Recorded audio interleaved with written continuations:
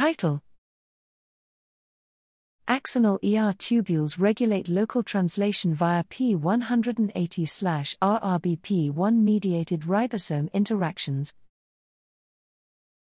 Abstract: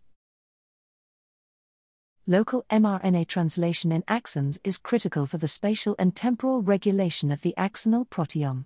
A wide variety of mRNAs are localized and translated in axons. However, how protein synthesis is regulated at specific subcellular sites in axons remains unclear. Here, we establish that the axonal endoplasmic reticulum, ER, supports axonal translation. Axonal ER tubule disruption impairs local translation and ribosome distribution.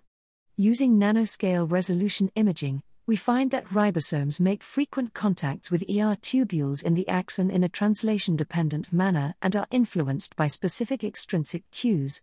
We identify P180/RRBP1 as an axonally distributed ribosome receptor that regulates local translation in an mRNA-dependent manner.